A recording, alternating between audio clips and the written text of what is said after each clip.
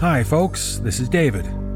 I have to regretfully announce that we're not going to be releasing a full episode this weekend, and will instead release Season 5, Episode 10 next weekend. You see, I've been quite ill for the past week, having something akin to, a combination of leprosy, scurvy, and rabies, I think. But I don't want to overstate it.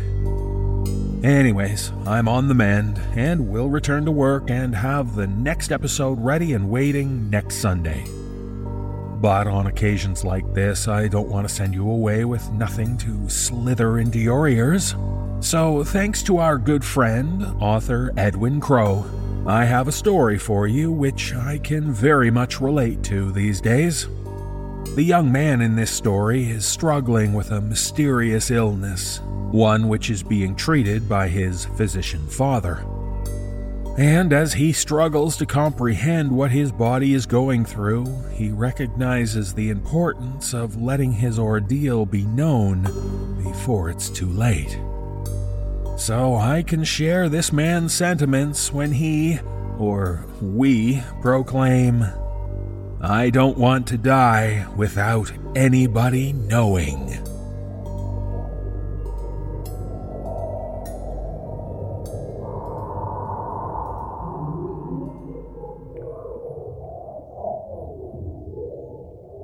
"Just one more injection and we will be done today," my dad promised. "No, please.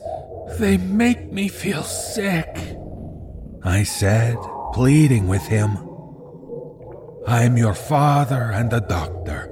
I know what's best for you," he demanded as he grabbed hold of my arm and stuck the needle in. I let my body go limp, knowing there was no point resisting any further. I watched his immaculately manicured thumb push down on the plunger, the vile-looking orange liquid entering my flesh. The familiar burning sensation courses through my veins.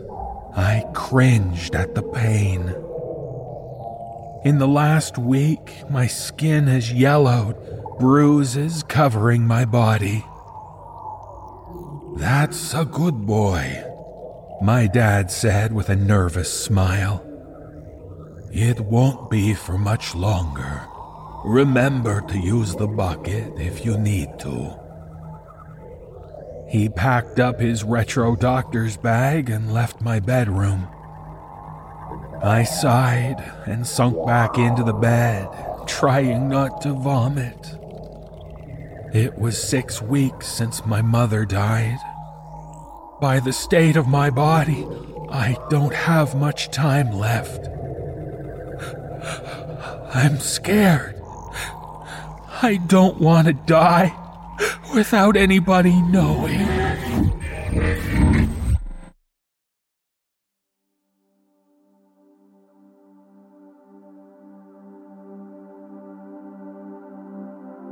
"2 months ago, my mother got into a car accident. Side impact by a truck driver pepped up on caffeine pills. So pepped up he fell asleep at the wheel. He ran a red light and bang, crumpled the side of my mother's sedan. She had lost a lot of blood. By the time paramedics arrived, the wound had stopped bleeding. She had so little left. It was a miracle she ever survived. My dad insisted she come home. Sitting on the chairs outside her room, I heard him argue with the consultant for half an hour before he stormed out and told me I had to stay at Rick's house tonight and that my mom would be home in the morning. I wasn't allowed to speak with my mother. My father barred me from entering their bedroom. He kept it locked at all times. I listened at the door to just hear her make some sound that she was alive, but nothing for days.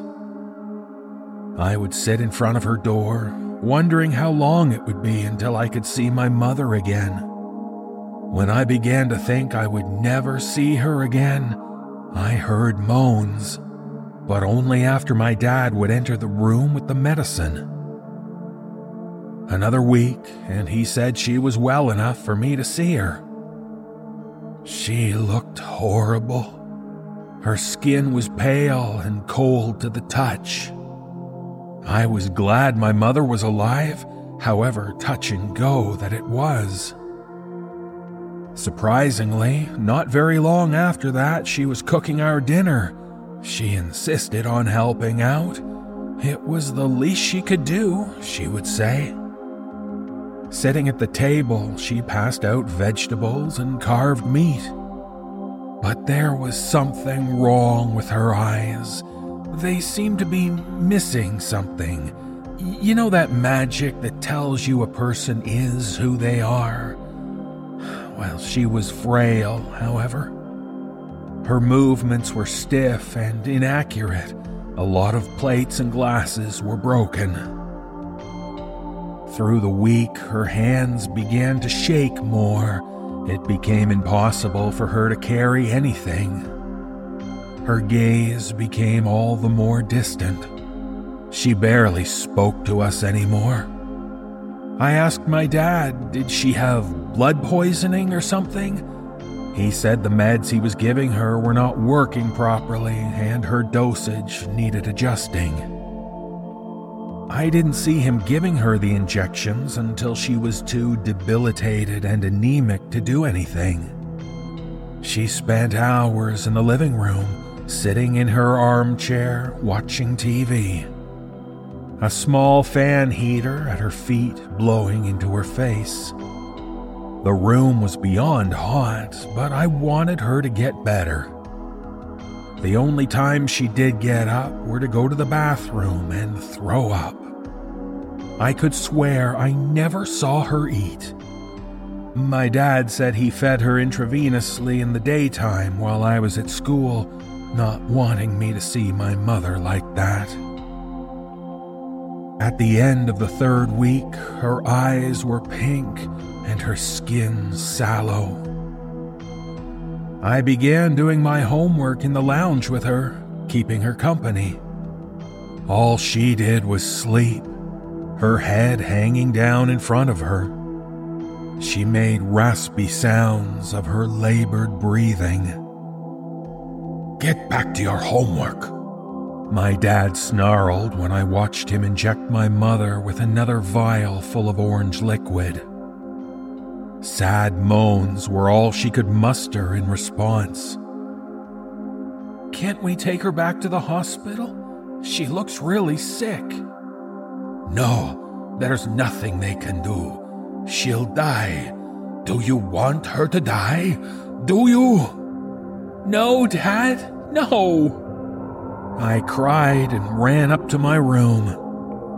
I stayed there most nights after that. My dad would bring me my meals because I refused to eat downstairs and see my mother like that and to have him shout at me again. The day before she died, I watched her from the hallway. The only signs of life, the breathing motion of her chest, the in and out, very sparse and shallow. Her skin was jaundiced, a hideous yellow. Purple patches had become visible all over her skin, and a sour, musty smell filled the air. I felt so sad for her. I just wanted her to be out of pain and not suffer anymore. My wish came true at some point during the night.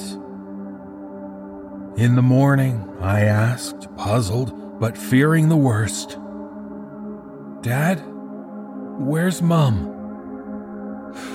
"She's gone, son. She's gone."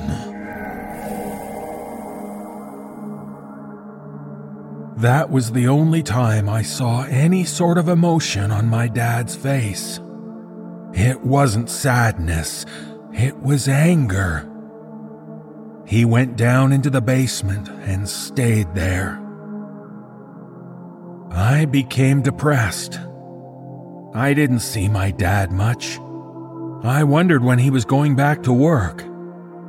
I spent my time around my friend Rick's house.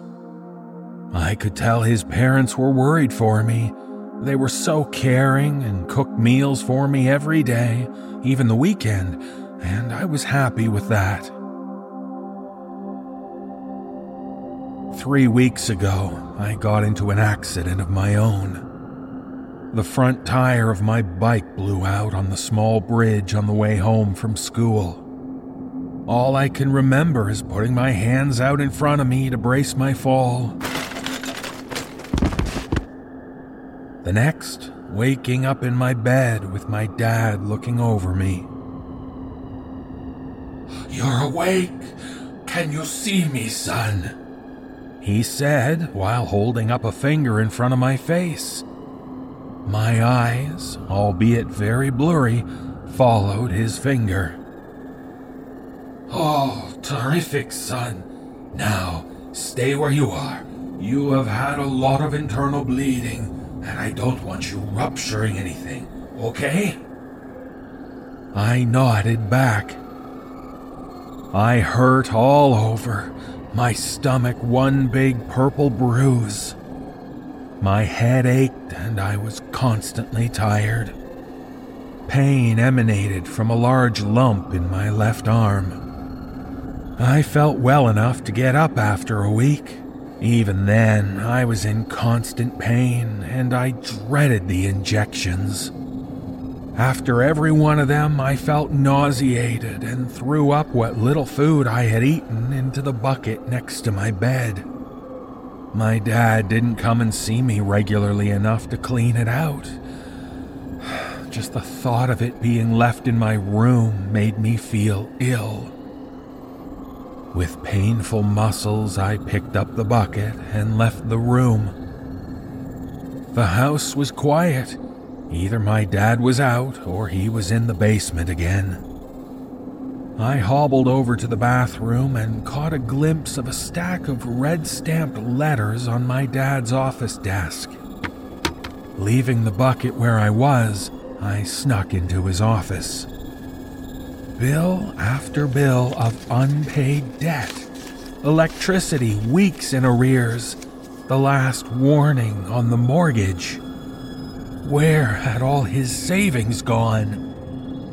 At the bottom of the pile were the notarized letters from lawyers suing him for medical malpractice. What the hell? I heard a door open below me, so made my way back to my bedroom with my bucket still full of foulness. Footsteps stopped outside my room, and the door opened. "It's time for your next injection." He grinned. He appeared much happier than he had been. "No, Dad, no. I don't want any more," I pleaded with him. "Just one more, I promise," he bargained with me. "You said that yesterday." I hurt even more today, and my eyesight is getting worse. My arms feel cold to touch. I see my skin yellowing like my mother's. Purple bruises cover my body. I have so very little energy. I realized I had not seen the outside world for weeks. I pushed myself up with all my might and dragged my way over to the window, opening the curtains. The brightness is immense, but the light doesn't hurt my eyes. If anything, the outdoors is drab and colorless. I see the neighborhood boy playing in the street on his tricycle. He looks up at me. I manage a wave, but wince in the process. The kid screams. Confused, I watch as he runs away crying, leaving his trike behind. My mind is blank. I realize I have no real memories from the time since I was sick. It's all been a blur. And that's when it hits me. I've not spoken to Rick in weeks. He'll be worried about me.